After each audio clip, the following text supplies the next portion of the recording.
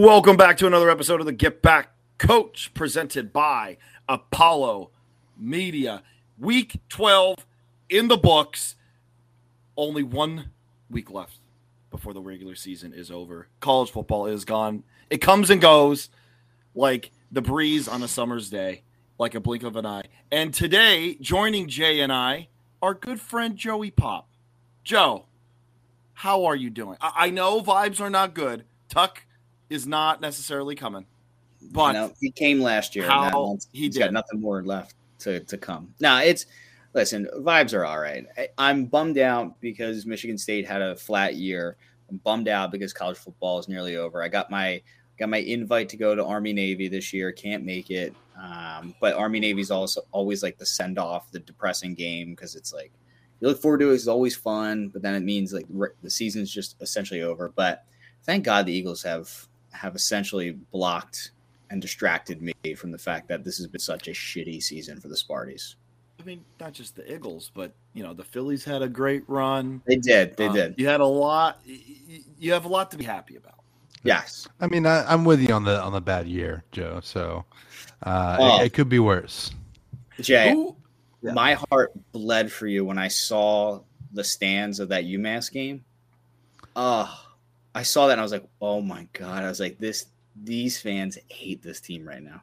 Yeah, I mean, so they were there for the first half, but it was cold and rainy and miserable by Texas standards. And it's UMass. It's UMass, and it's an 11 a.m. kick. So I get it. I mean, I do think that attendance is going to be not great for LSU, but Jake, I'm at least glad that they showed up for Florida. I know. I was really happy that I was at the last true home game that they had. But there were fans there for that UMass game to start for the most part. Like 85, I would say in the 80 some range, which is crazy that we even say the place looked empty for 80,000. But I think they stayed for the band because as I learned, Texas A&M loves the band. And I think after that, they're like, okay, we can leave. Like this, and it was also just not a fun football game to watch. I looked at the score and I was like, how is this game this close right now? I took the under in that game essentially because I ride the theory of if it's like a huge line, I'm going to take the under because that means one team's going to control it all game long.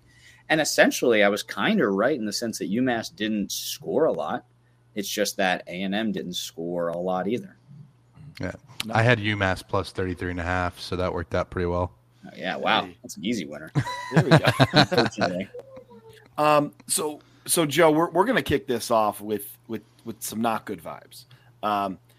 The brass spittoon goes to Bloomington for the first time in a while, right? Since 2020? Oh, okay, so maybe 2 years ago. I thought it was 2019, but yeah, you might be right. 2019.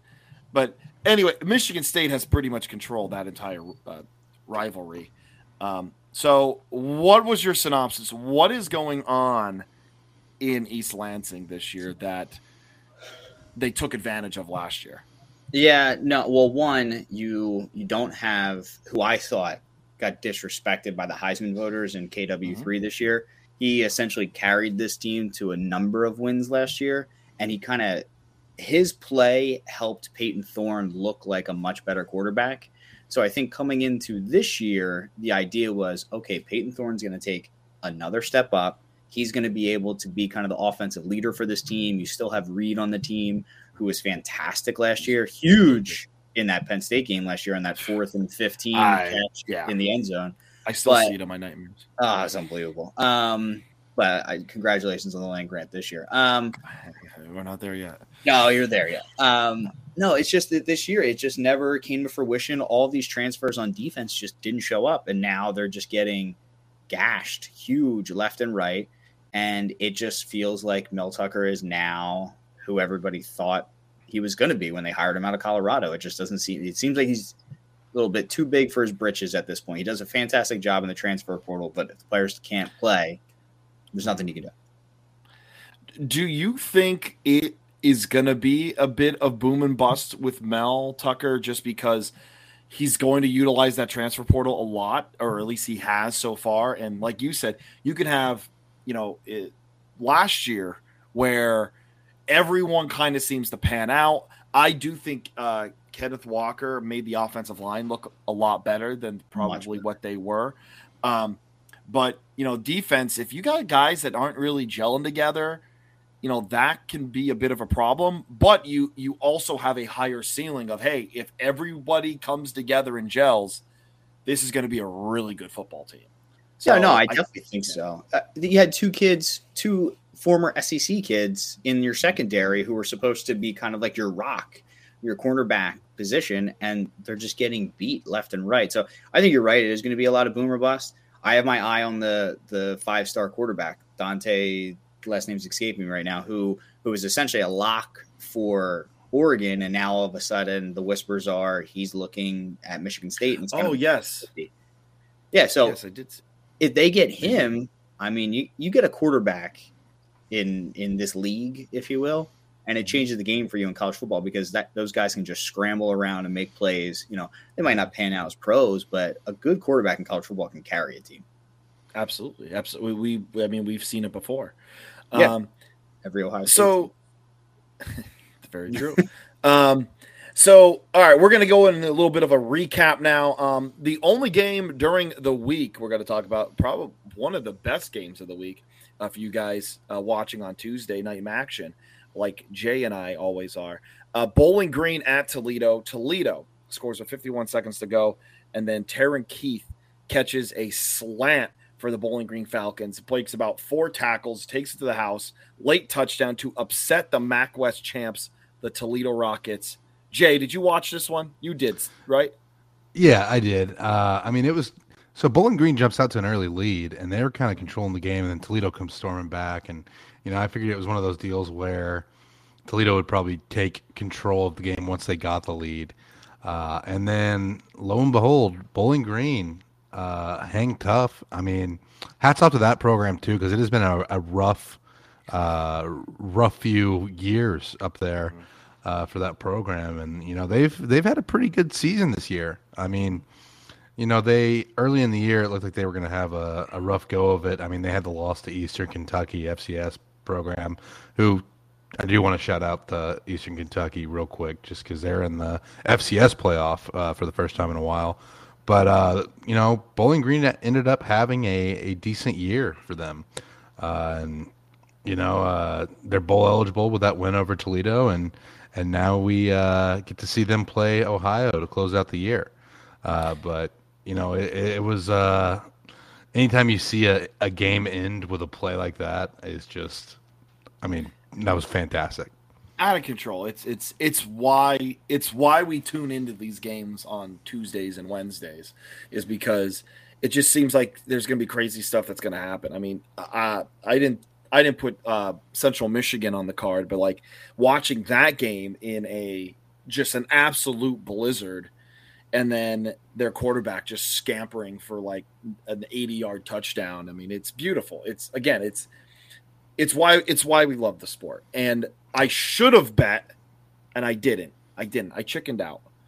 But Toledo coming off that big win the week before, clinching the MAC West, big celebration. You kind of felt like, okay, is this going to be a hangover game for them? And I usually bet those games, and I didn't. And I should have.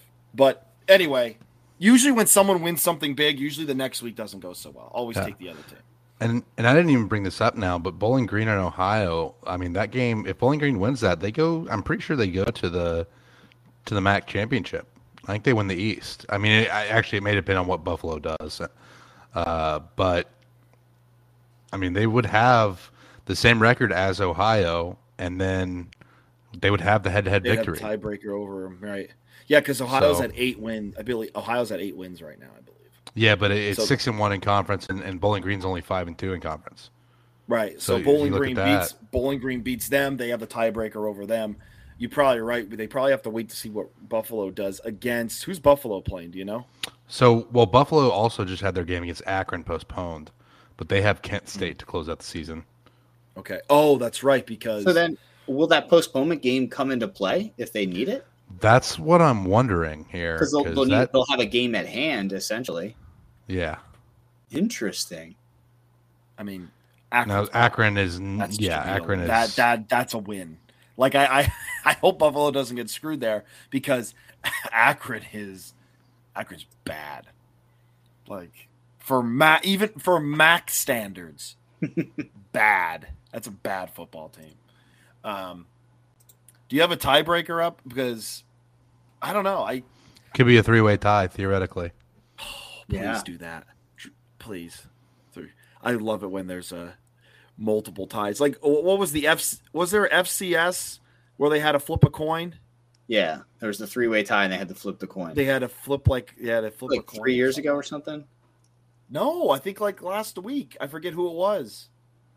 Someone was in like there was like a 3-way tie for something. It may have been Division II.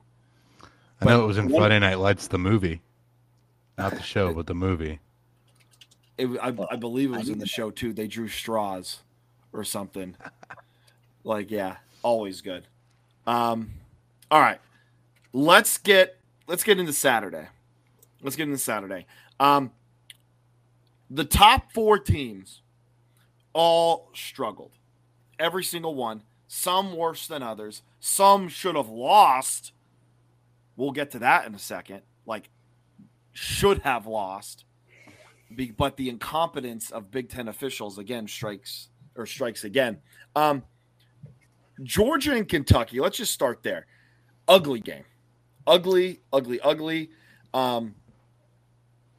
Georgia controlled this game. Kentucky had a shot towards the end, but their offense just cannot get anything going through the air, and you are not going to be able to run on that Georgia defense. I don't care how good your run game is. Will Levis, I think he only had like 98 yards passing. He stinks. I'm sick and tired of hearing about him first round. He stinks. He's not – again, all of Mel Kiper and all the NFL, yes, they can have him. He's got a cannon of an arm, but he's not accurate. He lost to Sean Clifford there was a reason why he didn't beat out Sean Clifford at Penn State. There was a reason. All this reminds me of the hype around like quarterbacks who like scouts love but never pan out, like a Brock Osweiler type guy where it's just a massive arm. No, Jamarcus Russell didn't read he didn't read the tapes or he didn't watch film. There were some other issues. He was great though. He was great in college. But you want to talk about a rocket arm. That dude's arm was solid. 70 yards on a rope. Yeah. But Jay's talking about dudes who were okay in college, were solid in college, but were elevated.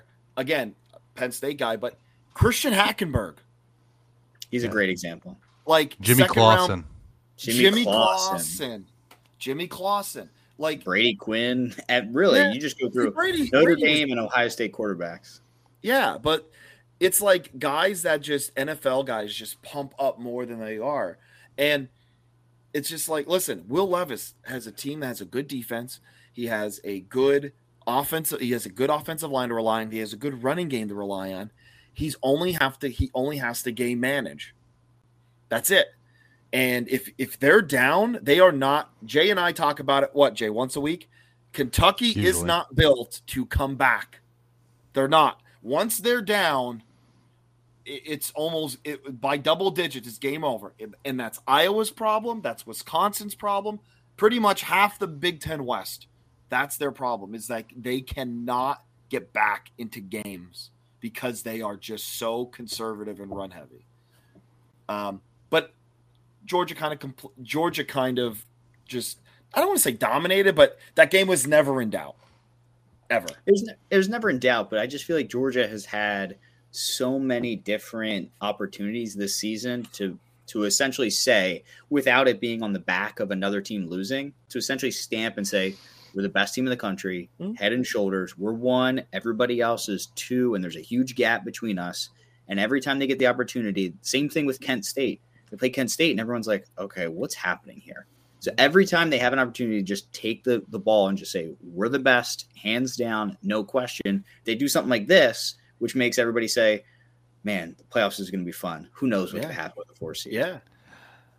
Well, I mean, and again, I don't think anybody else has necessarily stood up and shown that they're better than Georgia either. But no, nobody. I do think this is going to be. I don't know what's going to happen, and that makes it exciting. It's great. I was saying, I tweeted something out during the day on Saturday, sometime between like the late game starting or right when they started, and I essentially was like, listen, Georgia barely got a win today. It's a bad day. There's all these other teams losing. Tennessee got the brakes beat off them. At the time, I think South Carolina was cruising along, and Arkansas was doing their thing. And I was just tweeting out, I go, it's a bad day for the 12 teams is too many in the playoff, that crowd. Because this year with the 12-team playoffs would be incredible. Incredible. Absolutely. Because, like you said, is Georgia the best team in the country? Absolutely. But are they that much better than everyone else? No. And then you have your second-tier teams, which is pretty much Michigan and Ohio State, but then even there have both shown weakness. Then you have TCU, who every time you think they're going to lose, pulls one out of their ass. Yeah. And then you have 5 to 12 who throw them up in the air. No one knows who's better. Yeah. It's nuts. It could have been awesome. You did mention TCU, and I guess that's our next game on the list there, TCU at Baylor. So watching, and I think you had this circled, but watching TCU get that field goal team out there, that was amazing. Last minute was unreal. It was amazing. One of the most electric things I've watched in a while. Yeah. Probably it's up there with best plays of the whole college football year. Yeah, and so I'm sitting there and I'm thinking, Sonny Dykes is an idiot. Like, yeah. How like now the it's going to be way too much pressure on the kicker, and it worked out perfectly because then you don't try to ice the kicker, right? I mean, in that situation, you don't want to give them extra time, so you don't call your timeout. You let them kick it, right? And I think that may have been maybe that's not by design, but maybe that's a little bit of gamesmanship by Dykes. One thing I'll talk about though is the rushing defense TCU. Gave up quite a bit, and I'm just thinking about Texas last week. I can't believe Bijan Robinson only got to run the ball 12 times against TCU, but that's another story. TCU, they the cardiac frogs, man. They've done this all season. They just find ways to win. All glory to the Hypnotoad. I like this team a lot, and I think toe-to-toe they can hang with everybody but Georgia. I think Georgia's too good. Too good defensively for them, and I don't think defensively they can stop that Georgia offense long enough to even keep it a game for 3 quarters. But I think this team, there's no reason this team can't beat Michigan. There's no reason this team can't beat Ohio State right now. Oh, absolutely. No, absolutely they can. Jay, have you ever been because I was wondering this, have you ever been in a 15-second drill for the field goal unit, like in a 2-minute? I know you're a defensive lineman, so I figured you probably wouldn't be on field goal. No, I haven't. I haven't ever been in a situation like that in my career. No, like just running it ever. Did you ever run it in practice? Oh, I mean, like I wasn't on the field goal blocking unit, so I mean, we did it in high school, but we never practiced like that. I mean, I remember watching. I think. We did that scenario in practice when Jeff Banks was our special teams coordinator at A&M, but that's I've never seen it in a game. I've only seen it in practice. Yeah, like I remember doing it all the time in practice when I was at LAC or even high school. When I was in college, we did something similar. But even then, like I'm sitting on the couch watching this, and I'm thinking every time I feel like I've watched this happen, the kicker shanks it. That something's blocked, something always goes wrong, and I'm thinking, oh my god, like Sonny Dykes, what are we doing here, man? And well, especially because kicking, there's such a rhythm to being a kicker, yes, and upping the tempo like that normally throws those guys off. No offense to kickers, but rhythm is a big part of why these guys are so successful. I mean, this is why like the fact that he didn't shank it was incredible. It's like a foul shot in basketball. Think of a foul shot in basketball ball. Like you have to run to the foul line, 1, 2, 3, and put it up. Like, I think you just came up with a brand new basketball rule. That would be awesome. But I think that was a rule in basketball. If anyone has ever seen that.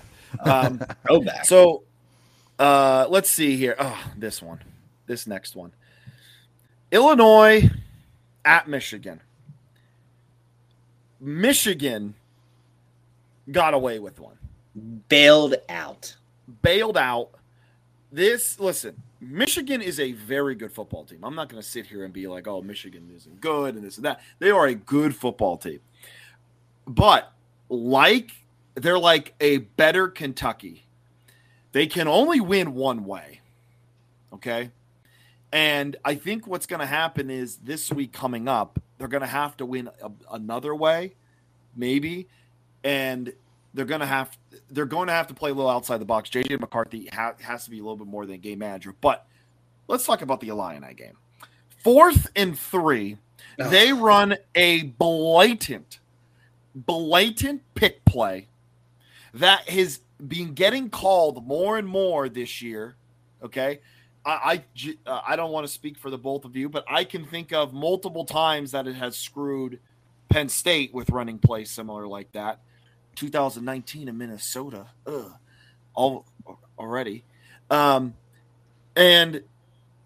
nothing, absolutely nothing. They go down, and they also reward them with a catch, which I think kind of hurt them. I will say the catch I think did hurt them more. I don't think it ended up mattering. Running. So that whole thing, whatever, because people were complaining about the catch. And I'm like, whoa. I don't think that mattered. Back it up. Yeah. The 4th and 3 call, it's a clear pick play, and they let it happen. Big Ten officials let it happen because it was the good old boys in blue. It's a tale as old as time. You go into Ann Arbor, you're going to get screwed. It was, and granted, I have major bias. I hate Michigan with every fiber in my body. But that pick play happened. I think I texted you immediately, and I'm like, this is unbelievable. Like, they're just giving them this game. And I agree. I think the catch ended up hurting them time-wise. And honestly, the 5 yards they got from it, that kicker was making it with or without the 5. That didn't matter. But it just bothered me that they show the replay, and you can see from underneath, he clearly doesn't have it. The ball hits the ground. You can see the ball pop up over his hand, and then he scoops it. I'm like, okay, well, that's coming back. Nope, that stays too. And I'm like, all right, well, then just give him the win already. There's no point in even doing it. Just give him the 3 points, let him have the win, and be game over. It was atrocious, and they didn't deserve to win that game. No, they didn't. That was one that could have been easily stolen from them. I just – listen, J.J. McCarthy is going to be a good quarterback, but he is not – he's not there yet. He's not. He's got a little way to go. He's probably going to be really good, but he is not. He's not there. And I think when they take the reins off a little bit, and again, they're probably going to have to take the reins off him against Ohio State, and we're going to see how good because I forget his name, but that defensive line at Ohio State is good, and they're going to get after you. They're going to get after you a lot more than Illinois did. But yeah, it's going to be. I don't know. It just seems like every time Michigan has to get a break in Ann Arbor, it happens. Is the running back, has he been cleared? I don't think Corum's going to play. I don't know that's huge. That is huge. Now I don't know what's going on with Edwards.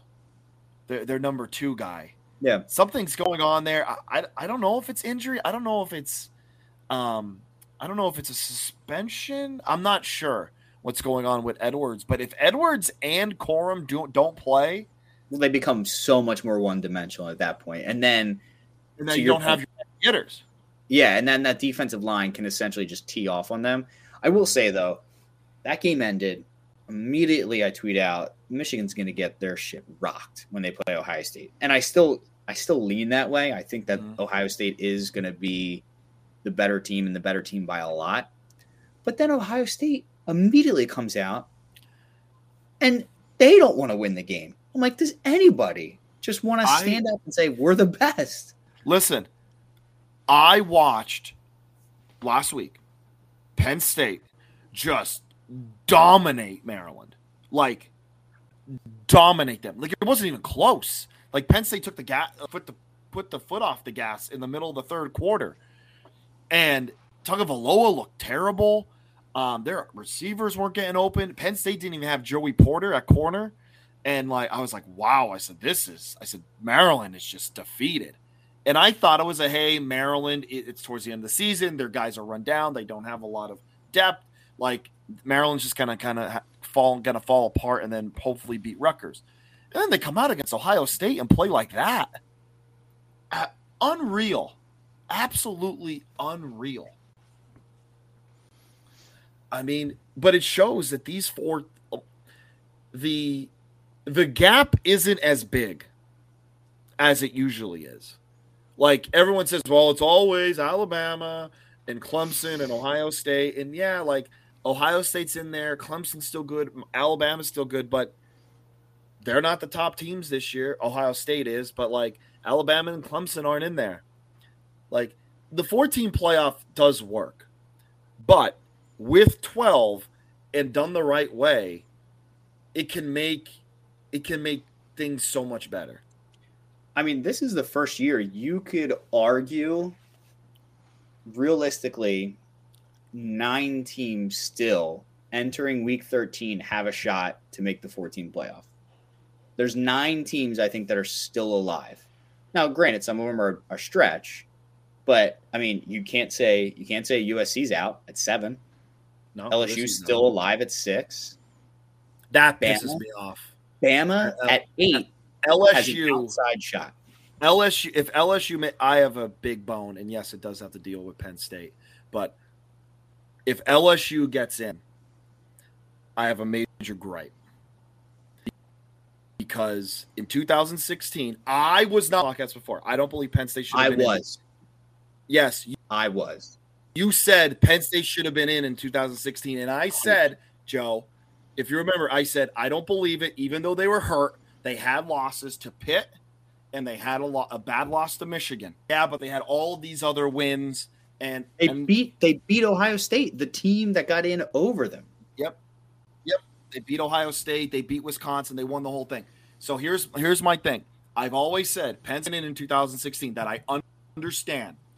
But if LSU knocks off Georgia and then LSU goes in the playoff, I will chain myself to the committee building, because that, my friends, is SEC bias. Because literally, they have to get in. If they beat the Georgia, resume from 2016 Penn State to LSU is exactly the same.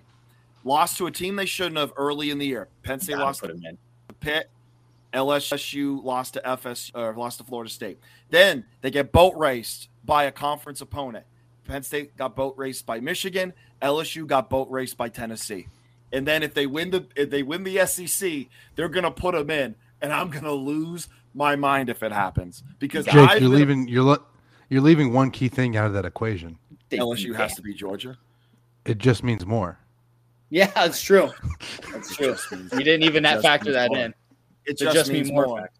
Just means more. After multiple SEC stadiums,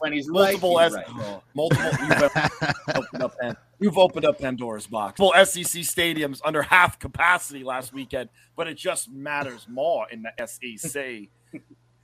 Screw freaking hillbillies.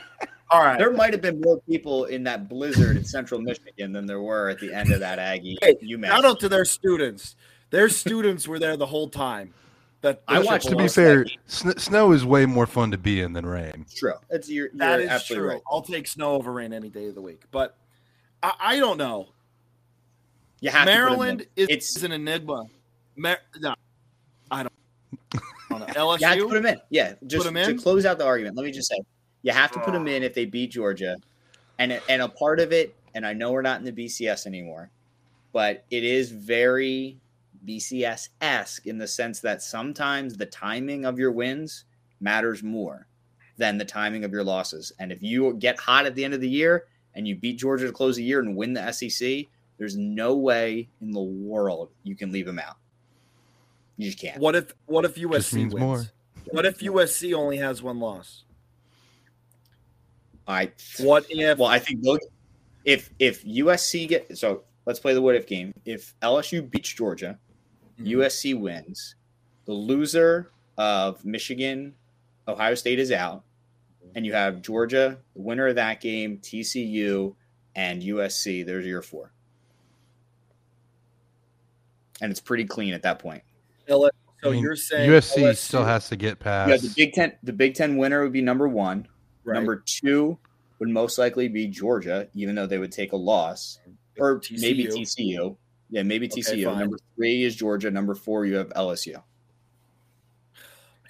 Over one. So LSU with 2 losses is going to get in over 1 loss USC, 1 loss Michigan, 1 loss. No, USC's in that scenario. Oh, USC's in that scenario. Yeah. Well, you have too many teams. No, you'd have Georgia, winner of Ohio State, Michigan, TCU, LSU. Oh. I do have too many teams. You have too many teams. Hey, listen, I say all the time, math is hard. Math is hard. That's the thing. You can't put USC, TCU. You cannot put LSU over you can't put LSU over USC. And USC, TCU, USC still has to beat Notre Dame and then also win the Pac-12 championship, though. So, there could be another loss on USC's schedule too, and render all this moot. Also true, but I just if they put LSU in, I'm gonna have a conniption. I'm going even if let's say TCU loses the Big 12 championship. And LSU wins, and USC loses their Pac-12 championship. I'll have to reassess.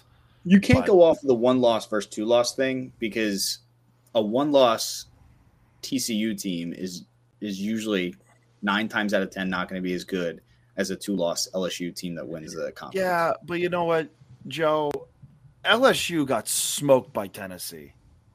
Like they did. It wasn't even close. But you can't play. I mean, you can't play the college math game in that way either. I know. Again, and I that's going to lead us to later on when we talk about what's more. I think it's you and I have a philosophy thing where we're just different. Where you look at wins and I look at losses, and I'm half cup. Cup half full, your cup half empty. So essentially, is what I'm hearing. That's pretty fair. Before we go there, let's talk about some other games here. Let's talk about some other games. Really quick, just want to talk about Maryland. Maryland continues to be an enigma. You never know what Maryland team you're going to get. Some days they're going to almost upset teams or upset teams. Other days they might beat Texas. Yeah, they might just beat Texas back-to-back years. And then other days they're, I don't know, going to lose to Indiana. I don't know. This team is so bipolar. It's unbelievable. But they almost pulled it off again. For some reason, Maryland is just making Ohio State earn it almost every time they play. But anyway, those are the top 4. Now let's get into some other games. Iowa at Minnesota, a good old-fashioned back alley rock fight. This one, Jack Campbell should have had a pick 6 for Iowa. They called it back. But here's the thing. They call it back, and then Iowa just matriculates downfield, burns the rest of the time off the clock, kicks a late field goal to win. Campbell scores at least it's 17, or sorry, it's a 7-point deficit, but at least Minnesota gets the ball back. But is Iowa just inevitable in the Big Ten West? Yeah, I think so. I mean, shout out to Iowa. This was the only bet that I hit on last week. So thank you for keeping me from going over Iowa under. All the unders. You had the under in that? I did have the under in this. 32.5. I took the over when it dropped before game time at 29.5. I was like, this is just a challenge at this point, and I need to win it. Took the cheese. I had to. 29. Yeah, I mean, Iowa's defense is just so good. Shout out Shout out to Iowa. Always being this just kind of, like you said, inevitable force in the Big Ten West. Just, God, it's just a rock fight every time they get on the field, and it's just so fun to watch. I just really enjoy it. Minnesota, Mo Ibrahim is still one of the best players in the conference, one of the best running backs in the NCAA right now. But, you're not going to be able to do that against Iowa. It's just it's not going to work out that way. So he got his 100. He got his 100 yards. Yeah, and we'll see how this shakes out. Iowa, if they went out, they have control. So who do they close the season with? Nebraska. Wow. And I believe it's in Iowa City too. Yeah, it's at Kinnick. And Nebraska is limping to the finish line there. Yeah, let's guess that line. If I had to guess, that line's going to be 30.5 too. No, hey, dude, I was not going to score 30 points. Nebraska may be the best 3-win team in the country. Iowa, I want to say Iowa is a 14.5 point. No, I'm saying the over is going to be like 30.5. Oh, the over. Oh, okay. I thought you said the spread. Okay. The spread? Oh, yeah. That's going to be like 33. I think 33. I would hammer it. Wow, 37.5. Ooh. I think they had. What's the line? 14.5. Minus 10.5. 10? Yeah. Ooh, makes me want to take Huskers. Ooh, makes me want to take the Huskers. I'm not. Oh, it makes me want to go the other way. It makes me want to take Iowa because it feels like Vegas is begging you to take Nebraska with that line. We're already getting into the preview section. Yeah, I can't help. Once I start thinking about lines, my blood just starts. Keep us in check, Jay. Keep us in check. Yeah. Georgia Tech, North Carolina. How about we go to the upset? All right. This is the start of Jake was right for about 3 weeks. Yeah, have at it. List. So, North Carolina. I've been talking about North Carolina. It's one thing to say you haven't beaten anybody great. It's another thing to say you haven't even played anybody great. Granted, they did play Notre Dame, but other than that, they have played no one. They didn't have to play Clemson. They didn't have to play Florida State. They didn't have to play some of those other teams on the other side of the division. North Carolina literally could sleepwalk to the ACC championship, and they didn't do it. They could, and I think they still have a shot as well. They're going to win it. They're going to beat Clemson. No, I'm sorry. They're going to go to the ACC championship. Well, they still have to play NC State, who has been. They're already in though. They're already in. Oh, they are in. Yeah. Oh, yeah, because there's only 1 week left. Yeah, they're 6-1 in conference play. Next up is they're going to get annihilated by Clemson. Clemson. Oh, I hope Clemson kills them. Because North Carolina has literally played no one. And when they did play someone of quality, they got rocked by Notre Dame. Or I shouldn't say rocked, but pretty handedly. Their defense is just terrible. And all Georgia Tech did was limit the offense, try not to have big plays, made them drive on you, and then Georgia Tech took advantage. North Carolina had an entire fourth quarter to take the lead, and Georgia Tech shut them down in the red zone. I will say, though, give North Carolina some credit. Elijah Green is a really good running back that I don't think enough people are talking about. This kid is really good. Mix him with Drake May and Josh Downs. This is a great offense. But this defense is bad, really bad. And they don't get exposed often because they're in the ACC. But anyway, any of you two have anything to add to that? No, I mean, I think you nailed it. I mean, it feels like all year you were kind of waiting for the wheels to come off of this team. They're probably the worst 9-2 team in a long time because of just how bad that defense is. The offense is really good, and I think when they go up against Clemson, depending on which Clemson defense decides to show up, because I feel like all season they've been kind of night and day as well, and who's going to show up on the defensive side, I actually think that they could put up a fight against them for 3 quarters until Clemson just becomes inevitable and kind of pushes them out of the way. But I'm going to take the over in that game whenever that happens because I think they're both going to – Clemson could accidentally score 24 against this defense. Yeah. Jay? Yeah, I don't really have much to add to it. I mean, it kind of just felt like this was inevitable at some point where, somebody was going to reach up and nip North Carolina. But again, how much did Georgia Tech hate Jeff Collins? I know. They're 5 wins. You know what would be hilarious is if somehow Georgia Tech manages to upset Georgia to get to bowl eligibility. I mean, it's not going to happen. But that would be objectively hilarious. Jeff Collins, they really must have hated Jeff Collins. Yeah. Like, really hated Jeff Collins.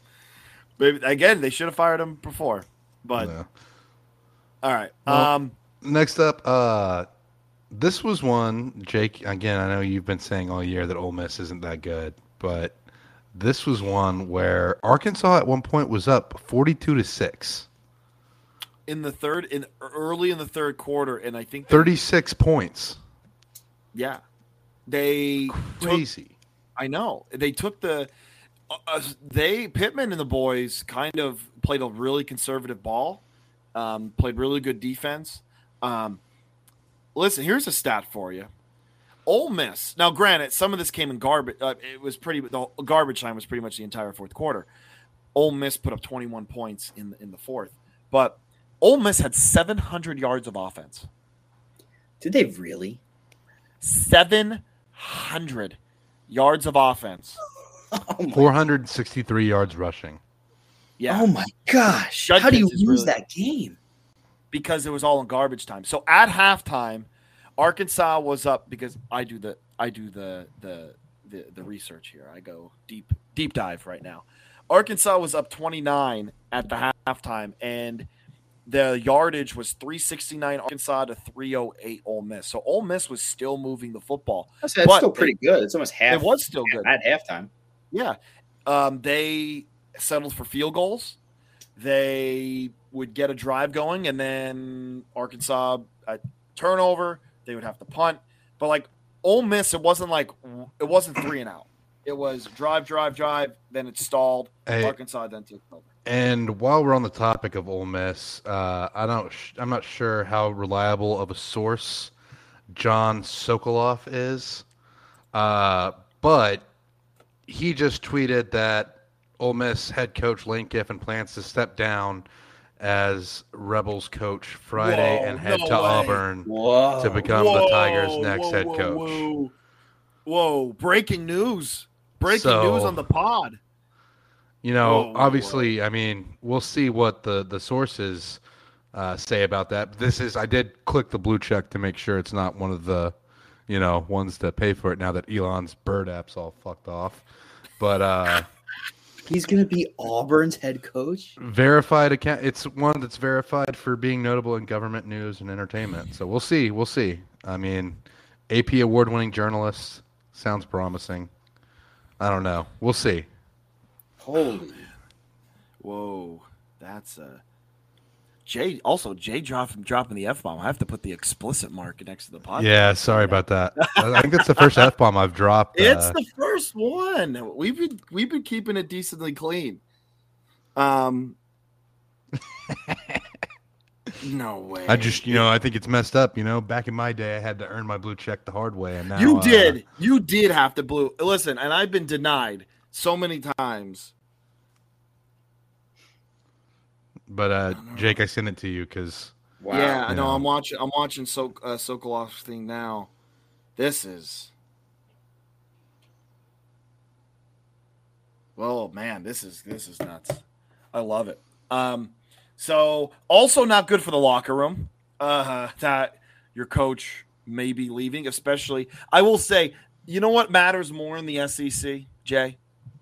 And again, I don't include Texas A&M with those crazy people. But you know what matters more in the ACC? The coach is going to leave, and then tracking flights. That's what matters more in the S. That's how it matters more. I do love the tracking flights. I love flight tracks. So yeah, Ole Miss, good. They're good. They're not. They weren't 11. They weren't 9. I've been saying it. But Ole Miss finally gets its comeuppance. And now it takes us, to the best game of the week. Oh, the best game of the week. Tennessee went into Columbia, South Carolina. They came in as a playoff hopeful, a team that all they have to do is get by that little gritty team, Shane Beamer's little gritty team, and then you're in-state doormat, and then you go to the playoff. You go back to the mountaintop. It feels like 98. And they left feeling like 99, 2000, 01, 02, 03, all the way to now. Oh, it felt so good. I was saying, you enjoyed this one, didn't you? I enjoyed it. I hate those people. Those orange hillbillies. I can't stand them. And I think this proves that you need to be a complete team to make the playoff. You have to. You either need to have a fairly easy schedule and get a couple wins along the way, or you have to have a complete team. You have to, because at some point your weakness is going to be shown. And it was, because South Carolina's offense is not this Spencer Rattler juggernaut. He went ape shit. He was what I think everyone expected in Oklahoma this past week. Yeah, and listen, he's not bad. Like Spencer Rattler's not a bad quarterback. He's not just a guy who just didn't live up to the hype. He's okay. And South Carolina's offense this year has been and they exposed Tennessee. Exposed them. Their safeties were, I'm telling you, their safeties, it was like no mas. They wanted nothing to do with hitting the running backs. They had nothing to do with hitting. They're just pushing guys out of bounds. They would have the angle on guys and take a deeper angle to push them out of bounds. They weren't filling. And to watch them collapse the way that they did by Shane Beamer, because this is a Shane Beamer podcast, it was glorious. Absolutely glorious. It couldn't happen to a better fan base. Screw you. Rotten hell. Tennessee fans, I just want to say Jake doesn't speak for me. I'm looking forward to seeing Neyland Stadium next year when Texas A&M plays there. So, if you want to buy me a beer, I just want to say that I'm not anti-Tennessee. I did enjoy it too much, but I did feel vindicated. Like all three of those teams went down right in a row.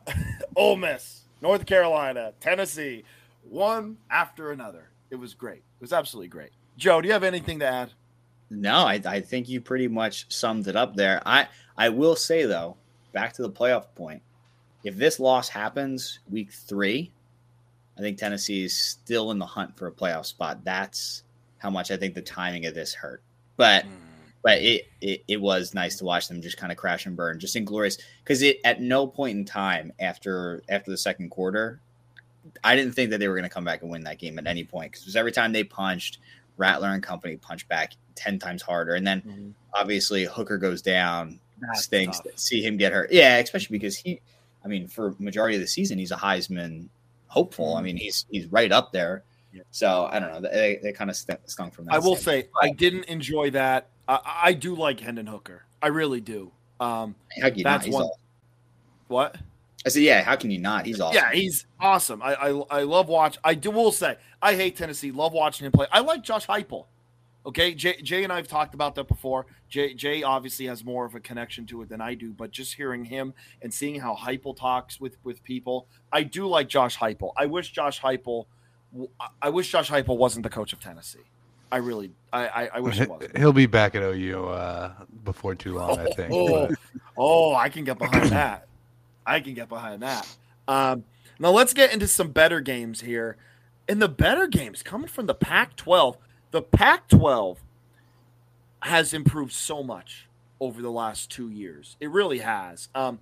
USC, UCLA, first, everyone says it, but I'm going to say it again.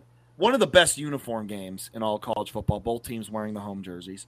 But this was a fantastic game. Caleb Williams looks like Heisman front runner after it. I know not a lot of defense is being played. The defense in the Pac-12 isn't that good. DTR, love that kid. Played a good game, but just at 3 interceptions just killed him. UCLA turned the ball over 4 times, and then you lose right at the end there. But UCLA is a good football team. I think Chip Kelly he's taken the next step as a college football coach. But Lincoln Riley at USC, again, I don't like rooting for them, just because it's like they have like a little super team kind of going on, taking the guy Addison from Pitt, Lincoln Riley taking some dudes with him. But what a great football game. Yeah, shout out to my guy Connor McQueen over there as a offensive assistant for Lincoln Riley. He was my official visit host at Texas A&M, and he's out there with Lincoln on the offensive staff doing great things. I mean, this was everything we hoped for, I think, out of this game. I mean, it was just a classic.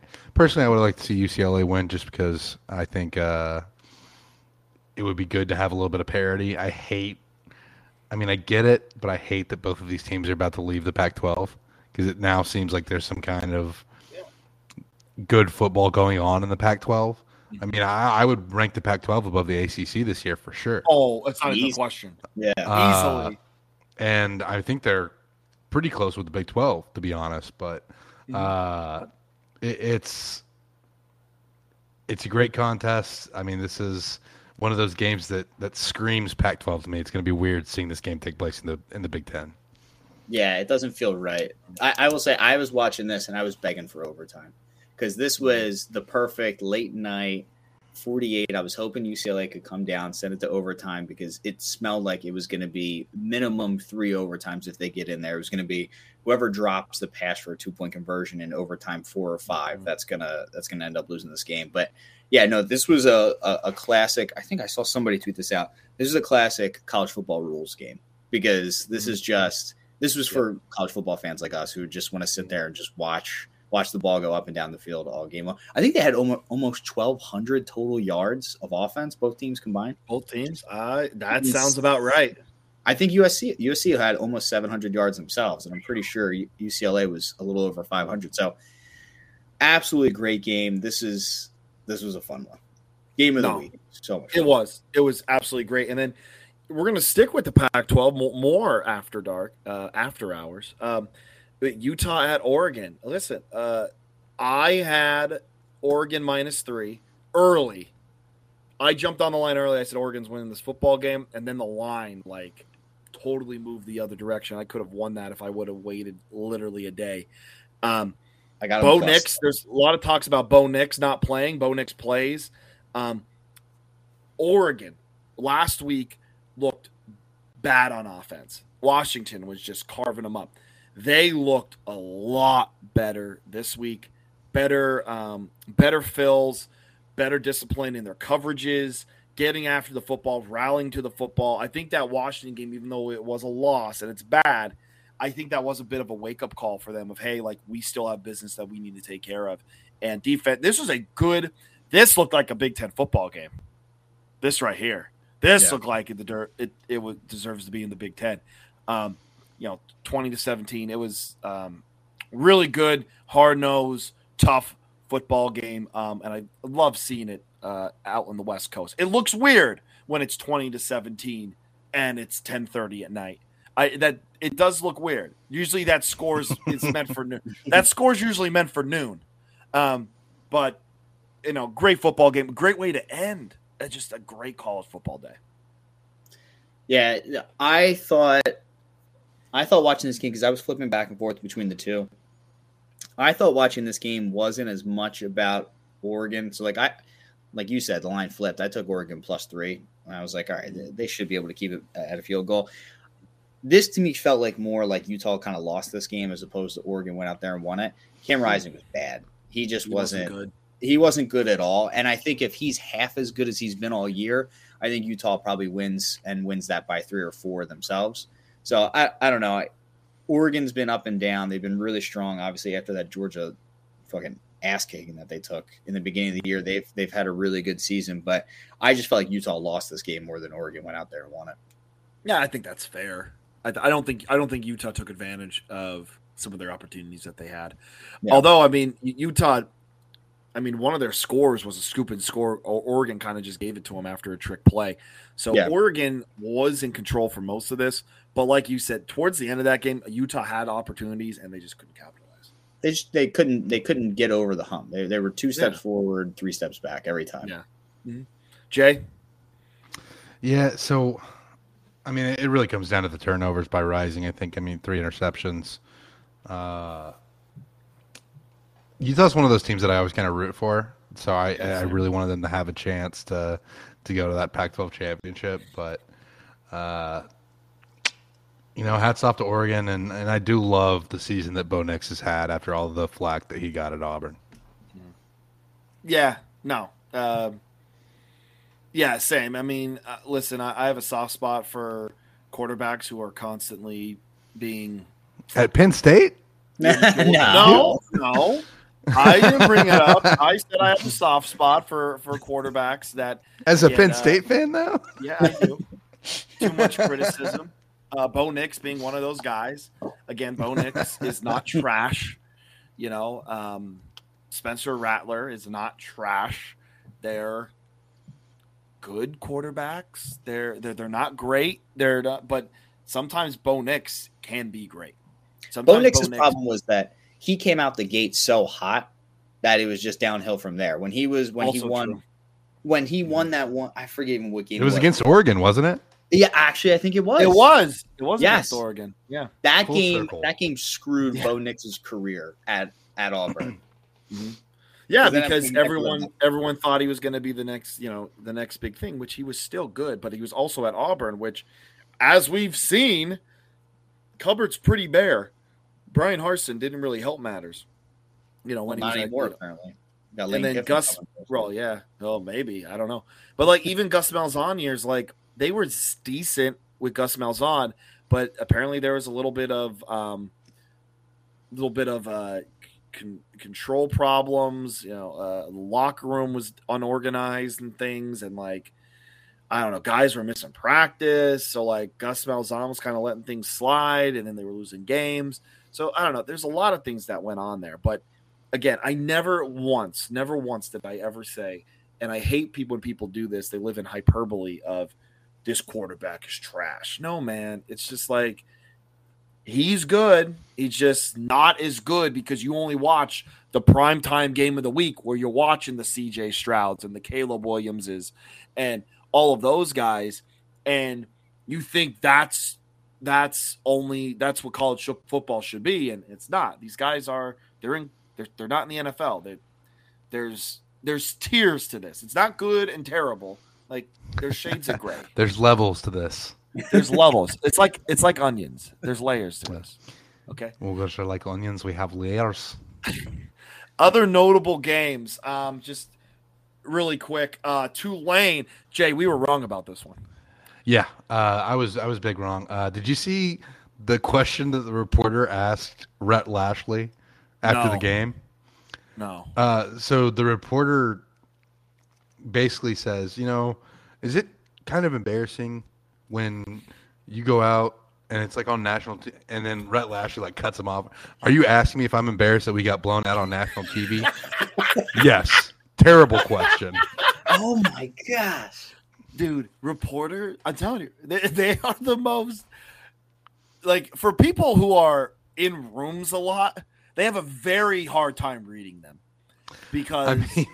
And this was on the field after the game. Oh, it's on the field. Oh my God.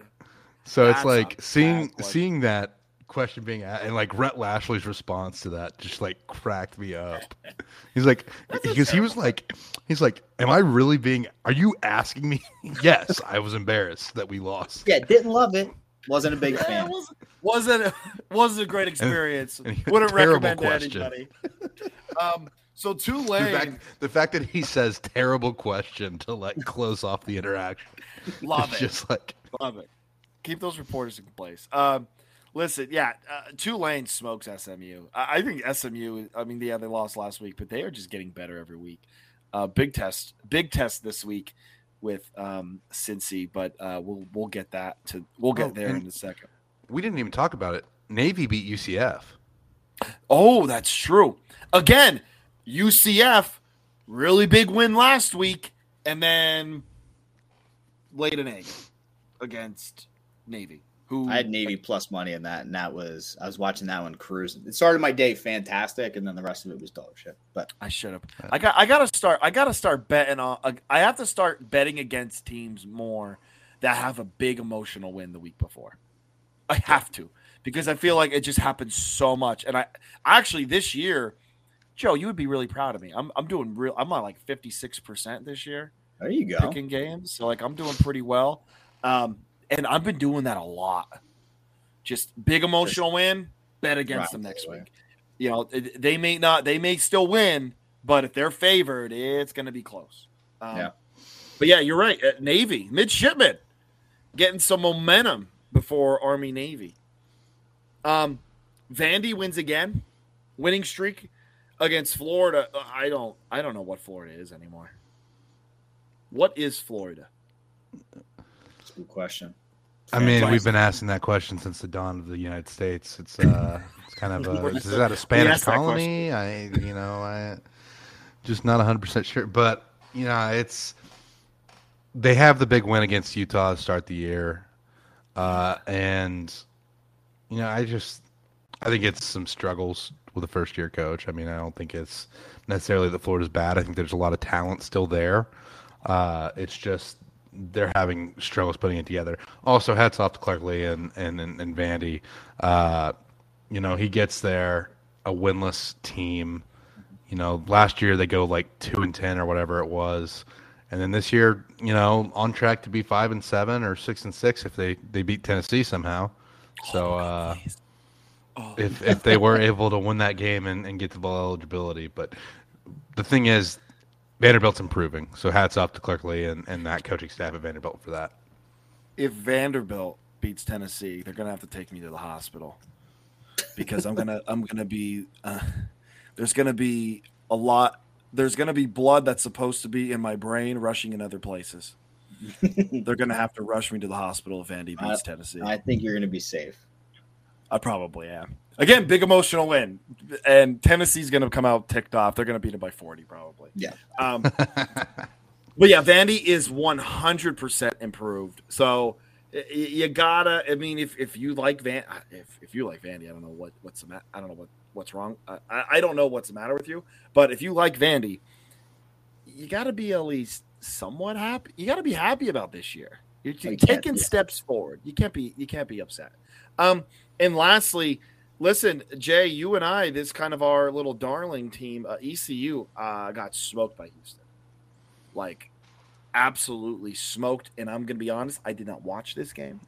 I don't really know what happened. All I saw was Houston just shellacked them. And I don't think ECU they didn't have an answer on defense, but then their offense, I don't know what happened with Ehlers and Mitchell. I have no idea what happened in this one. But Houston wins. This was a shock to me. I thought ECU was kind of rolling, but I guess Dana got the boys up for the trip over to Greenville. So yeah, well, Dana was probably, new city for Dana to go out and drink and probably gamble in. So he was probably all fired up. Had the guys all fired up for that. But yeah. Well, let's you have a little debate here scheduled that I guess I'm the moderator for. So why don't we dive into this? So this is what happened. So I saw, I think it was I don't know, one of those stooges at ESPN came out with a top 25 list that he does every week, and he had Notre Dame ahead of Penn, one spot ahead of Penn State, and I said, I don't understand how you can have Notre Dame, who has 3 losses, ahead of Penn State, who has 2 losses. With their only 2 losses are to the top 2 of the top 3 teams in the country. I don't know how you could put Notre Dame when Notre Dame has not only 3 losses, but to 2, one against Stanford, who's god-awful, and another against Marshall. Joe believes that it's because they have better wins. And I disagree. I simply said, and maybe I wasn't clear enough my point, I don't think it's crazy to have them in front of them, and I still don't, because they do have better wins, much better wins. Okay. Penn State doesn't have a win that's better than Notre Dame's top 3 wins on their schedule. And what are Notre Dame's top 3? Top 3 wins: beating the shit out of Clemson. Okay, I will give you. 100%. Penn State does not have a win like that on their 100%. I agree. At Syracuse is a better win than anything Penn State has. I disagree with that. What Penn State victory is Syracuse? I don't know if Syracuse has 6 wins. I do like Penn State beating Maryland 30-0. I think that's an impressive performance. And Minnesota has 7 wins. But once again, Minnesota plays in the Big Ten West, where nobody wins games. So Purdue on the road to start the season is also a good win in my estimation. It looked like a good win at the time. Now it is not a great win. Well, Purdue still has a. Yeah, Purdue could still be the Big Ten West champion. And be the what champion? Big Ten West champion. Oh, okay. All right. Good. Well, and here's the other thing. Before Tulane, if they were in the Big Ten West, they'd be competing for the Big Ten West championship as well. They'd have a shot. Don't know about that. Oh, they would have a shot. Let me ask you this question. Why? Let's put it this way: Tulane not a top with a win over. Hang on. Tulane with a win over Kansas State. Yeah. I mean, theoretically speaking, they could be in the Big 12 championship if they were in the Big 12. Yeah, that's what I'm saying. They would cruise in the Big Ten West. So before you say it, because I know we just talked about Purdue, okay, and before you say it, Syracuse beat Purdue. Purdue got. I understand Syracuse beat Purdue, but Purdue got absolutely screwed multiple times in the final 2 minutes. Like it was so. Both, I would say, Syracuse and Purdue are 2 comparable wins. I think those 2 wins are comparable. I do think comparable is fair. I think at the time at which they beat Syracuse in that situation puts it a little bit ahead. Because I do think timing of wins, when you have a team reeling and really playing good football, like Tennessee beating Alabama was an amazing win.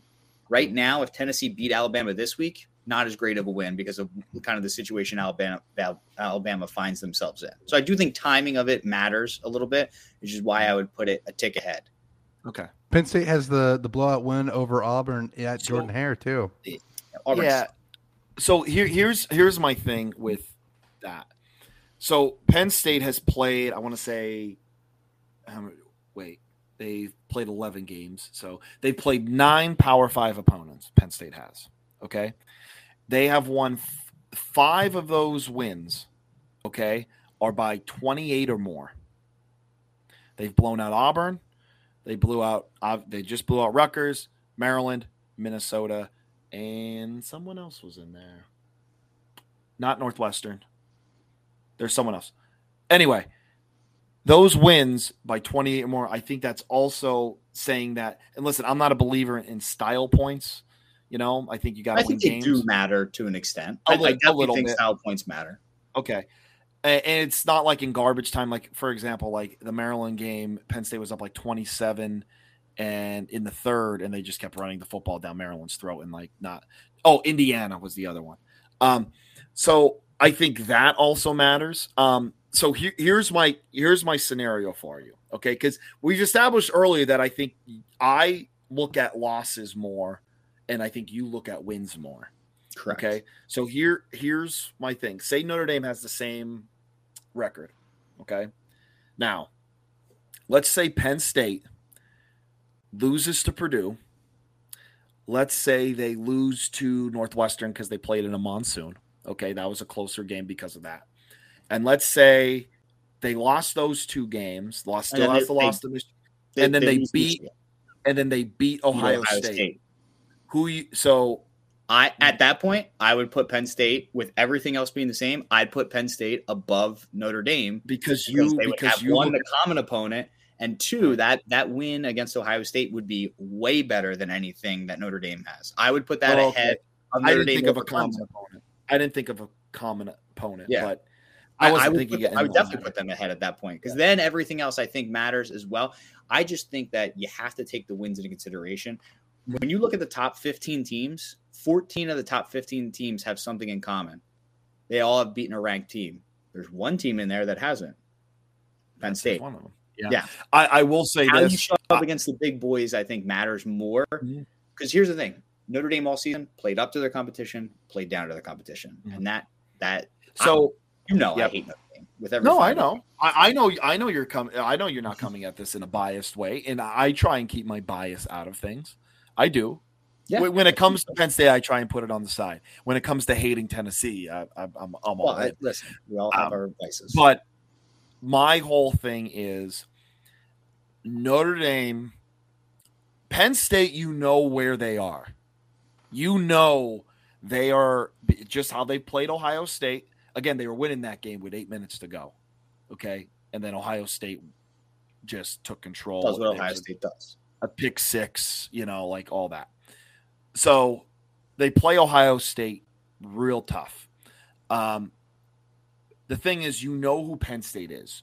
If you look, just watching Washington, who is now 12th, watching Ole Miss, watching North Carolina, watching all these teams that are like right where Penn State is, I see Penn State playing a lot better football a lot better football than them, because when they're playing teams that are fringe, again, Purdue and Minnesota, I think they're still receiving votes. Okay. If both those teams win this week, I'm just saying, if Purdue beats Northwestern and Minnesota beats Wisconsin, there's a good chance both those teams are going to be ranked by the end of the year. Correct. So now do we look at that and say, oh, well, Penn State still hasn't beaten a ranked team? Well, then you could do that, but then you have to then disqualify everything you just said and say, okay, then North Carolina was a ranked, good win too. No, I said before. Right now, North Carolina, I don't think we would look at North Carolina as a good win. But I think North Carolina is a better win than Syracuse and BYU, who were ranked at the time. I think better than BYU. I think Syracuse, I still think, is a better win than North Carolina. Oh, it's splitting hairs. I just bashed North Carolina. I just think I wish those two teams would have played each other, because they're two different styles. Syracuse very ground and pound, control the football, where North Carolina they're going to air it out. But that's the thing. If Syracuse probably kind of agreeing with you. I think I'd like Syracuse to beat North Carolina, because I think they match up a lot better. I think they match up better. Just because I think North Carolina's defense can't hold water. So I think anybody can put up 20-something on them. Yeah. But no, again, if you want to come with the wins, I understand it. But you can't lose to Marshall and Stanford. No, that's fair. What it is, too, is it's your rabid fan base that anytime you say anything bad, they all come out of the woodwork. And there's a lot of that. Listen. And over every fan base has bad. You're like that. Your poverty program over there, little Penn State poverty, thinking that you're one of the blue chippers. You're not, okay? And we're a top 12. We're a top 12 of all time. That's aggressive. I'm just saying, an all-time. You guys act like you guys are an all-time. No. Listen. You guys have 4 Big Ten titles. 4. 4. Do you know who has more Big Ten titles than Penn State? Chicago. The D3. This is so aggressive. Wait a second. This is getting so out of hand. It's land grant week. This is all leading into one thing. Penn State has just as many national. The ultimate upset. We're going into Beaver Stadium and we're bringing back home. Hang on. Doesn't Penn State have the same amount of Big Ten titles since joining the Big Ten as Michigan State does? Michigan State has 9 total Big Ten titles, and no. Wait, no. Since joining, Michigan State won as many Big Ten titles in 2009, 2015 as Penn State has probably in their entire time. I don't know. How many titles in your lifetime? How many Big Ten titles have you seen Michigan win? in your lifetime? 3, I think 3. Or my Right, lifetime, or I always count sports lifetime. So like I count sports lifetime like 8th grade on. I don't count anything before that because I was just a wee lass. Okay, yeah. How many? I think like 3 or 4. 3 or 4. Same. Which I've seen Penn. 05, 08, 2016, and that's then 3, and then you have one in the 90s.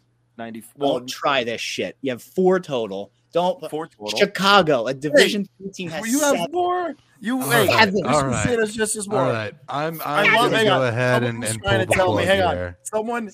I forget who it was. I think it was one of your Michigan State people. Actually, we're like, oh, Penn State only has 4 Big Ten titles. We're like, dude, we have just as many as you since we joined. Like, why are you trying to flex that? Like, no. Listen, that nightstand is staying in is. When it comes to Pennsylvania, wait, where it's when it comes to Penn State. When it comes back, I'll tell you where it's at right now. That ain't in fucking Beaver Stadium. All right. So wait, Jay, where are you? 4th and 15 in the snow.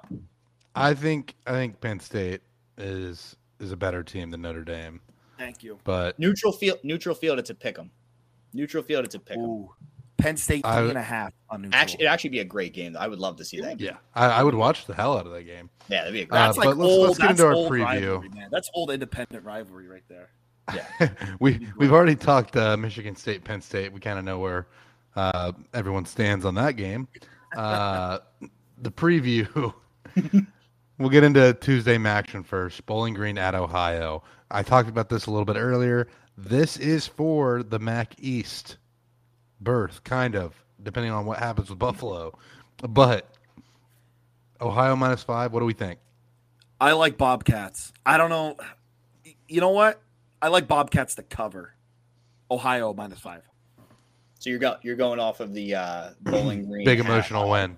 Yeah, big emotional win. And Ohio's been too. consistently good. So I like that too. Yeah, I like Ohio -5. All right. I think I also like the logic of the big emotional win. I'm going to go Bobcats -5 as well, which means that Bowling Green's probably going to get it. Thursday, this is my roll from Ed and Eddie. Hello, Egg Bowl. Miss State at Ole Miss. Obviously, some maybe accurate news. Again, I kind of want to wait until we see it for certain to decide whether that's good, or whether that's confirmed or not. But Lane Kiffin possibly leaving for Auburn. I like Mississippi State in this now because of that. I do too. I go the opposite. I liked Mississippi State before hearing that. Now I like Ole Miss. Wait, you think Ole Miss because of everything going on? I think it's one of those FU Lane. We're gonna go out here and play. So it's like the premature coaching wave. Yeah. Well, he said. Didn't you say the tweet said that he was gonna leave it, announce it at halftime or something like that? I don't know, Jay. Did I hear that? You? I mean, I think he was going to announce it after the game. Oh, yeah. I think they go out and win one for the Gipper. At least he didn't say anything about leaving Oxford in a pine box or something like that. This Tommy Tuberville. This game's always great. It's like I get home from Thanksgiving dinner. I'm tired. I lay on the couch and I watch the Egg Bowl. It's great. A lot better than watching the Cowboys play. What's the line on this? -5. It was -5. The initial. -2.5. That is 2.5 now. Yeah. Get it while it's. I think the lane is. Yeah, I think it's getting out. I like confirmed source FanDuel. Mm-hmm. Yeah, I like Mississippi State. Friday, Tulane at Cincinnati. This is big for the American Conference. This is a massive contest. I don't see a line on this one on the sheet, but that's on me. Also, there's a lot of good games on Friday this week. Don't forget, it's big. It's rivalry week. It's Black Friday, so there's going to be a lot of good games going on. One rivalry game that we maybe didn't talk about on here: USA England in the World Cup. Oh, that is a rivalry. That rivalry dates all the way back to 1776, where they squared You could off. argue before, but you can argue before. You can argue before. Shot heard around the world. Yes, the whites of their eyes, which is what the cannon guy said when he shot into the 2 Minutemen players. Ironically, we stood by that. We stood by that cannon. You got your picture by it, Jake. I know. I got my picture. I can show my family. Hey, remember when you saw that? I got my picture next to that cannon. He said I rigged it so it would go off. Yeah, that time it would go next off. week. So, all right, Tulane, Cincinnati. Cincinnati -2. Yeah. I think I like Tulane. I like Tulane outright. Ooh, I think I like Cincy. I'm gonna stay away, but I lean Cincy. It's an 11 a.m. kick. Cincinnati's a lot better than Nippert at night. That is 11 a.m. true. kick. I like Tulane. That is also true. Baylor at Texas. Texas is a -6. I like Longhorns here. I like Longhorns -6. I got 8.5 now. That line's flying to Texas. Yeah, really? I also see 8.5. Oh, wow. So this was initial. So it's at 8.5 now. Yeah. Oof. I like got Texas. It early. I like Texas. They're another one of those teams that's kind of an enigma, though. I mean, they come out flat against some teams, and other teams they take care of business. I don't know. There's a little bit of history here, though. I think Texas and Baylor don't particularly like each other. I'll go with Texas, though. NC State at North Carolina. This was one of the best games of rivalry week last year. I don't know if y'all remember that. Oh, yes. There was NC State scored 14 points in like 2 minutes or something like that. Something ridiculous. But it was a fantastic contest. NC State has just kind of fallen apart here towards the end of the season. A lot of things gone wrong. Yeah, a lot of injuries. They're missing a lot of people, so it kind of sucks. Limp into the finish. Limp into the finish line. I like North Carolina, -6.5. I want to take NC State so bad. And I think defensively they're tough. I think NC State in the trenches is tougher than North Carolina. But I don't know if NC State can make up for the skill guys that North Carolina has. But NC State should be able to run the football against them. I'm taking Wolfpack +6.5. I like Wolfpack. I like NC State. I'm gonna hammer the over 55.5. Oh, really? NC State? Ew, they can't score. I don't think if it goes over, I think that's a North Carolina win. Yeah. We talked about this next one a little bit earlier. Nebraska at Iowa. Iowa wins, they go to the Big Ten championship. The line screams Iowa. 10.5 is a lot. I'll play it at 10. That's what I would do. I would buy the hook here, but I'm not going to play it anything over 10. But it screams Iowa. Iowa under or Iowa Nebraska under 38. I'm taking the under. I think that's an easy play there for me. I think so too. I think you're it's under 20 to 10. Under. I think the under is the play. There.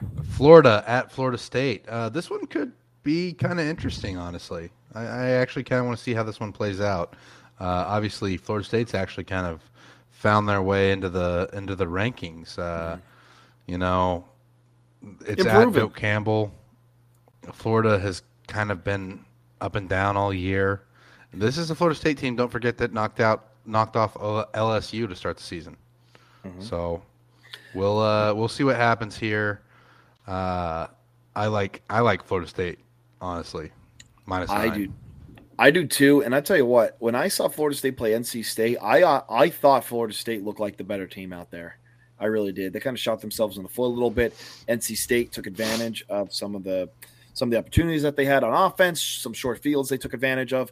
I think Norvell's doing a good job at Florida State. This is definitely a step in the right direction. They're starting to quietly get themselves back to where they've kind of been before the last 4 or 5 years. Before some Jimbo guy was there, huh? Yeah, before honestly, this is Bobby Bowden type football that's going on. So I do like the Seminoles here. I do. Joe, what do you think? 10's a big number, but I think where Florida is and where Florida State are, they're going in two totally different directions. So I'll take them to cover at 10. Okay. All right. We'll go into the Saturday games. Start off with some West Coast action. Oregon at Oregon State. With a win, Oregon goes to the Pac-12 championship, takes on USC. Oregon State, who has had quietly a very, very good year, has a chance to play spoiler in the Civil War. What do we think? Do you know what I have, Jay? I have it. I got tested this morning, and I have it. Beaver fever, baby. I have Oregon Beaver. State +3.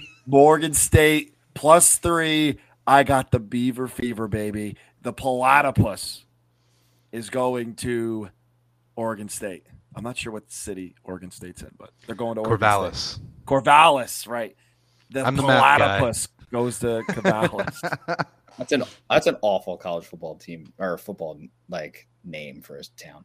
I'm gonna go over 56.5. I think we got ourselves a shootout in this game. I like that too. That's a good one. I can see that. I like that.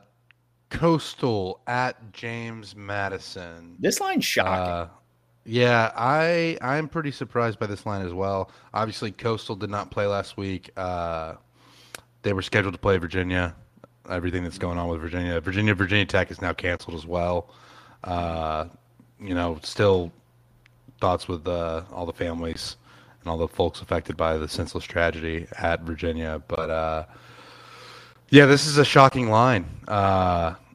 James Madison, hats off to them. Jake, you sent me the petition. I'm firing that off if I can figure out how to make it official and send it.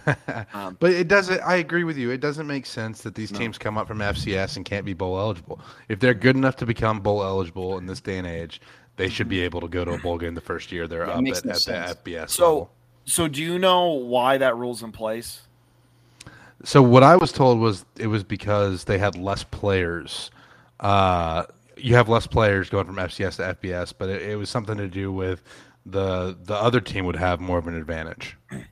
Yeah, so I saw something different. You 100% are probably right. That probably adds to it, and it's probably the correct answer. But I saw somebody write, and I forget the guy's name, but he was saying that one of the reasons why there is a ban on it is that they didn't want teams in the FCS loading up and then being like, hey, we're going to be really good for 3 years, so we're going to make the jump to FBS and make a bunch of noise. And then after that, then not do anything in the FBS. So but the thing is, it's James Madison is the blueprint of how you make the jump. Yeah. So they wanted to, I guess, deter people or programs from loading up an FCS and then making the jump and then taking up a spot that's not deserving. But James Madison, Georgia Southern got screwed in this too. Those teams go to the FCS, build a really good program, and then say, hey, we can do this before going forward. And the thing is, if your athletic director lets that happen, then they should be fired. If they did that. So I don't get it. I am going to get a petition. It's written. I gotta make some edits, and it will be out. And there will be a petition to the NCAA. We'll get a petition from us saying to eliminate the ban, the FCS 1-year ban. Yeah. Well, James Madison, it opened at -12. They're up to -13.5 now. I like James Madison. I'm probably going to take Coastal just because of how many points this is. I mean, Coastal has also beaten Marshall and App State, so it's not like Coastal's a bad team. James Madison is going to come out playing the most inspired football they've played all year. They're going to come out like their hair is on fire at home. That place is going to be rocking because they were denied the division champ. Put up the banner anyway. They should put up the banner. What are they going to do? Put you in jail? Put the banner up anyway. James Madison covers. It's a great stadium. I've been there before. It's nice. It's awesome. Yeah, it's awesome. It's really nice. With that being said, I'm going to take Coastal as well. 13.5 is a lot of points. It is a lot of points. Listen, Coastal's better than Georgia, Georgia State, and they barely beat them. So I'm going to play college football math and say that they can cover 13.5. Be careful with that transitive property, Joe. Yeah, that can be tricky. Louisville at Kentucky. Kentucky, the Wildcats -3. I think the Cats win here, but Louisville's kind of one of those tricky teams. They've had some good wins. They've had some games where they didn't play so good. If I was betting, I would stay away from this game. But because we're talking about it, I'm saying Kentucky -3.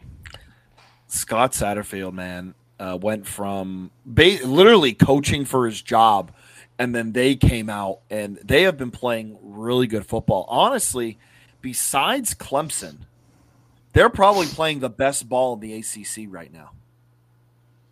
Like, honestly, I think Florida State, but yeah, you're right, Florida State.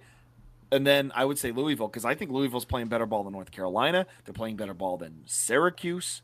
And again, I know Syracuse blew them out in the beginning of the year, but I'm telling you, this Louisville team is – I like this Louisville team. I don't know who's going to win this one. I'm really rooting for Louisville. But for the – oh, no, it's not the Cake and Nails. Never mind. That's Louisville. Cincy. I believe it's the Governor's Cup. It is the Governor's Cup. It's one of the million Governor's Cups. I'm staying away. I'm rooting for Louisville. They're playing really good football. Kentucky's going to come out. I think Kentucky's going to come out playing good football, good disciplined football after getting beat up last week. Joe? Yeah, I would actually ladder this game with a bunch of alt lines. I would take Louisville, or I would take Kentucky -3, and I would keep taking them every alt up to -10. I think they're going to win this game by 10 points. I think they're going to come back home with a whole new attitude after that game last week. All right. Wait, Kentucky? Yeah. I mean, I can see it. Next up on our list is the Iron Bowl. Auburn at Alabama. Alabama -21. I actually like Auburn to cover here, mostly because I think Auburn's getting better and Alabama just I just don't feel like they're going to get up for this game. Auburn definitely is going to care about this game more than Alabama. Yeah. Alabama's angry with themselves, and I don't think it's going to be we're going to take it out on Auburn. I think it's just going to be well, give us our bowl game and let's just go. They're just kind of bummed. They are, and it's terrible. What a spoiled fan base. Freaking idiots. It's not fair. It's really not. So I don't know. I'm not going to bet this one either. I'm really not. I know Alabama's going to win this football game. I just don't know how close Auburn's going to keep it. Yeah, I'm not going to bet this either, but if I was going to bet it, I would take Alabama to cover. I just think that they're that much better that I don't really think it really matters how much more up they're going to be. I think 21, is a number they can cover. Mm-hmm. Little, maybe a plot twist. Auburn is playing for a bowl game, so that possibility is still on the table. True. Next up on our list, Minnesota at Wisconsin. The Badgers -2 is the opening line. They're now up to -3.5. Ooh, I like that. Badgers, Gophers, a battle of underground animals, I think, kind of roughly. Paul Bunyan's axe. Paul Bunyan's axe. Great rivalry trophy. But this is a tough one. I mean, I don't have a lot of faith in either of these teams. I think I'm probably going to take the under. It's 34.5. 34.5? Yes. Well, all right. If you're going to take the under, then I think I'm going to ride. I'm going to take the points. Give me the points. I think 3.5 is enough to cover, especially when you're talking about a total of 30, whatever you said, 34.5, whatever you said. That tells me 34.5. Yeah, we have a close, boring game on our hands. You say boring. I say delightful. That's just good hard-nosed football, baby. Good hard-nosed football, baby. Right. 2.5 yards. Like how they say it in the South. Like how they say it in the South whenever there's a Whenever Joe on this podcast, we recognize that whenever there's a game in the South where it's 21-17, it's good hard-nosed football. If it happens in the North, it's terrible and sloppy and boring. I know. I like Minnesota. Minnesota plus 3.5. Yes. Mo Ibrahim could have a very good game here. We'll see what happens. I like it. Next up, Notre Dame at USC. This is a jeweled shillelagh, right? Yeah, the jeweled shillelagh. Notre Dame at USC. USC -6. I like Notre Dame plus 180. I'm taking Notre Dame money line. Ooh, wow. I like that as well. I like Notre Dame plus 6. I kind of like to sprinkle on the money line, but I'm not going to do it. I'm going to take Notre Dame plus 6. What's the Joe? We know you love Notre Dame. As Mr. Notre Dame, I am going to it's down. I'm going to take what I'm looking at right now on FanDuel, and I am going to take no free plugs. I'm going to take USC -4.5. Oh, it's down. USC 4.5. Yeah, which should make you feel better about Notre Dame, but I just think USC has too much firepower. They do, but Notre Dame plays sound defense, and I will give credit to Notre Dame here. I think Notre Dame is probably the best defense USC has probably seen all year. Offensively, no, easily. I can't think of another defense they would have played. The problem is if Notre Dame can't score in USC, then there's going to be a big problem. I think USC has enough. I think USC covers the 6, and I think you guys both lose your bet with the 6.5. We'll see. Or no, you have. Good. Yeah. So it's late. Yeah. I had to throw it in there, Jay. Yeah. Next game up. This is one that I will unfortunately be watching because part of what I do is break down Texas A&M games. LSU at Texas A&M. Aggies +9. Let me just go ahead and set the stage for you. A&M has struggled with two things all year: protecting the passer and stopping dual threat quarterbacks. LSU has one of the best pass rushers in the nation in Harold Perkins, and they have a dual threat monster in Jaden Daniels.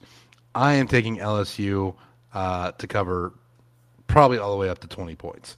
This is just a terrible matchup for Texas A&M. I mean, this is literally what they do worst, and Devon Achane has missed the last 2 games. He's the best player on Texas A&M's offense. We don't know if he'll be available this Saturday. Take LSU. Yeah, I'm taking LSU as well. They're still at the spot of, hey, if something crazy happens, they could maybe squeak in the playoffs. So if style points matter at any point, they need to put up as many as possible. So I'll take LSU to cover and cover big. I want to take Texas A&M so bad. I wouldn't, because they're already LSU's already going to the SEC championship. I know they still have a lot more to play for. I mean, A&M would love nothing more than to just ruin LSU's playoff hopes, and it would be objectively hilarious. But it's such a bad matchup on paper for Texas A&M. Yeah, you have to ask yourself, did UMass give them the blueprint to stick in this game? Give me A&M. I'm going to wait this out. We're going to wait this out. So LSU is -10 now. If it gets to 11, I'm taking A&M. You're a sick man. I love it. The game. Michigan at Ohio State. Thank God we're not talking about Texas A&M anymore. The Michigan game. Ohio State. The Buckeyes -8. Ohio State -8. That's what I'm taking. I think so as well. I will say one bone to pick.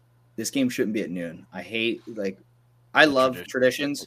I don't like this one. This game needs to be a nighttime game. This should be a primetime game, especially this year. But give me Ohio State. They win big. Fuck Michigan and Jim Harbaugh. I think they get humbled. I would like Michigan to be humbled. So the line has come down a bit. Ohio State -7.5. I like Ohio State to win by a touchdown personally. Okay. So I think I'm gonna stick with the Buckeyes unless it drops under 7. You had the big money line win last year. Yeah, you did. You called that one. You were the only one. We called you crazy. I will hold that over your heads for forever. I still have that really clip. Appreciate by the that. Way. I still have that. We all in the called arc- you in the very archive. bad things. Yeah, we did. Yeah. We did. I said you were high, I think. Yeah. Kevin It was Brooks a very rewarding to be at the LSU tailgate in Baton Rouge, eating incredible food, watching Michigan just out physical Ohio State. Which, by the way, some of those issues are still there from a physicality standpoint. But watching that game and knowing I would get to come back to weekend winners the next week and say, "Hey, bud, I was right. I was right." You should This year, I'm down going with on Ohio Michigan State, though. Double down on Michigan this year. No, that's okay. You can. And lastly, I mean, what other game to end with than the best rivalry game, the best rivalry trophy of Saturday, and that is the Apple Cup. Oh, the battle for the Land Grant Trophy. Penn State is a 16-point favorite right now. I think that's going up too. I think that is going up. And here's the thing. Penn State, for whatever reason, always plays I have badly. Penn State minus 18 now. You have Penn State minus 18? Yep. I'm not betting it, but I'm telling the people who are, if it's at Penn State minus 18, I take Michigan State plus 18. I think Michigan State covers. Michigan State's going to trying to play in a bowl game right now. Penn State, I think, they've blown out so many teams that I just think that someone's going to keep it close. I'm expecting that close game. Although what worries me is Mel Tucker saying that Michigan State hasn't been doing padded practices because they've been low on guys, which is never a good sign. So that kind of worries me, but I just think Penn State's offense is probably going to stall a little bit, like it usually does in scenarios like this. So I'm going Michigan State. I take Michigan State plus 18. Yeah, I wouldn't. I'm gonna say this. I'm gonna throw this out there. If Penn State doesn't win by 20 or more, then Michigan State wins the game and should keep the Land Grant Trophy because that's how bad Michigan State has been this year compared to where Penn State's been. So a lot's on the line for Penn State. This is kind of a carefree game for Michigan State.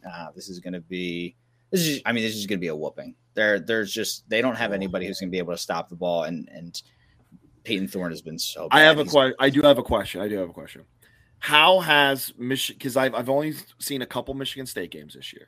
Not great. How is Michigan State's rush defense? They're not getting pressure on either side of the ball, not either side of the ball, on rushing or passing. They just are not getting pressure. Like typical Michigan State team is they're coming off the edge, they're getting pressure, they're getting a ton of sacks. They were doing that in the beginning of the year, and now they just can't. Michigan State is averaging 417 yards allowed on defense. Yeah. Their defense is because they can't get pressure and the secondary cannot stop anybody. So they're going to make Clifford look like a Heisman Trophy winner. I mean, Clifford had a decent game last year. They just couldn't stop. Penn State just couldn't get some stops. Hey, yeah. You can get Michigan State plus 700 money line. So, it's. No, I'm not going that far. It's good value. Although, listen, Michigan State donations. Michigan State that is one team. Everyone brings up Michigan, but it's Michigan State is the team that is the thorn in James Franklin's side. I think he has 3 losses to Michigan State in the last 6 years. I think he's 3-3 in the last 6 years. If he wins 2 of those, the perception of James Franklin, I think, is a lot better. But he allowed the only 2 games I'm really angry, frustrated with James Franklin is the loss to Michigan State in 2019 or 18. And then the loss to them in last year. Those are the 2 games where I'm like, you were completely outcoached. It didn't feel like last year that Penn State it just felt like everything was just breaking Michigan State's way that last year, even to the 4th and 15. Catch, that was it was a good defense. It was great. He had great coverage on him. Joey Porter had great defense. Yeah. Just went up and made a better play. So it just felt like that game was a game of destiny for Michigan State. They were better. And listen, Michigan State was the better team last year. Penn State lost 8 dudes on defense from last year's team. And now this year they're playing They're young and they're fast and they're better in the secondary. So we will see. I hope people were saying the backup's going to play for Michigan State and not Thorne. I mean, I can see that. I haven't seen anything. I hope that's the case. Was it Hauser? 24. Yeah, Joey Hauser. Hauser. I'd rather Hauser than Thorne. 100%. Or, I'm sorry, Joey Hauser's the basketball Michigan State player. Daniel Hauser, right? I forget. I don't know. I forget. There's two Hausers, and then they just got another guy coming up next year. Okay, whoever the backup is, I know the people people want Thorne to take a back seat, but those are fans for you. Usually, hey Joe, how? Oh, what?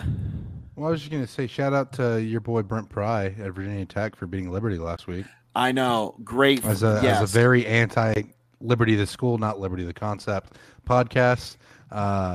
Fuck Liberty. Very happy. There's my second. This is already an explicit episode.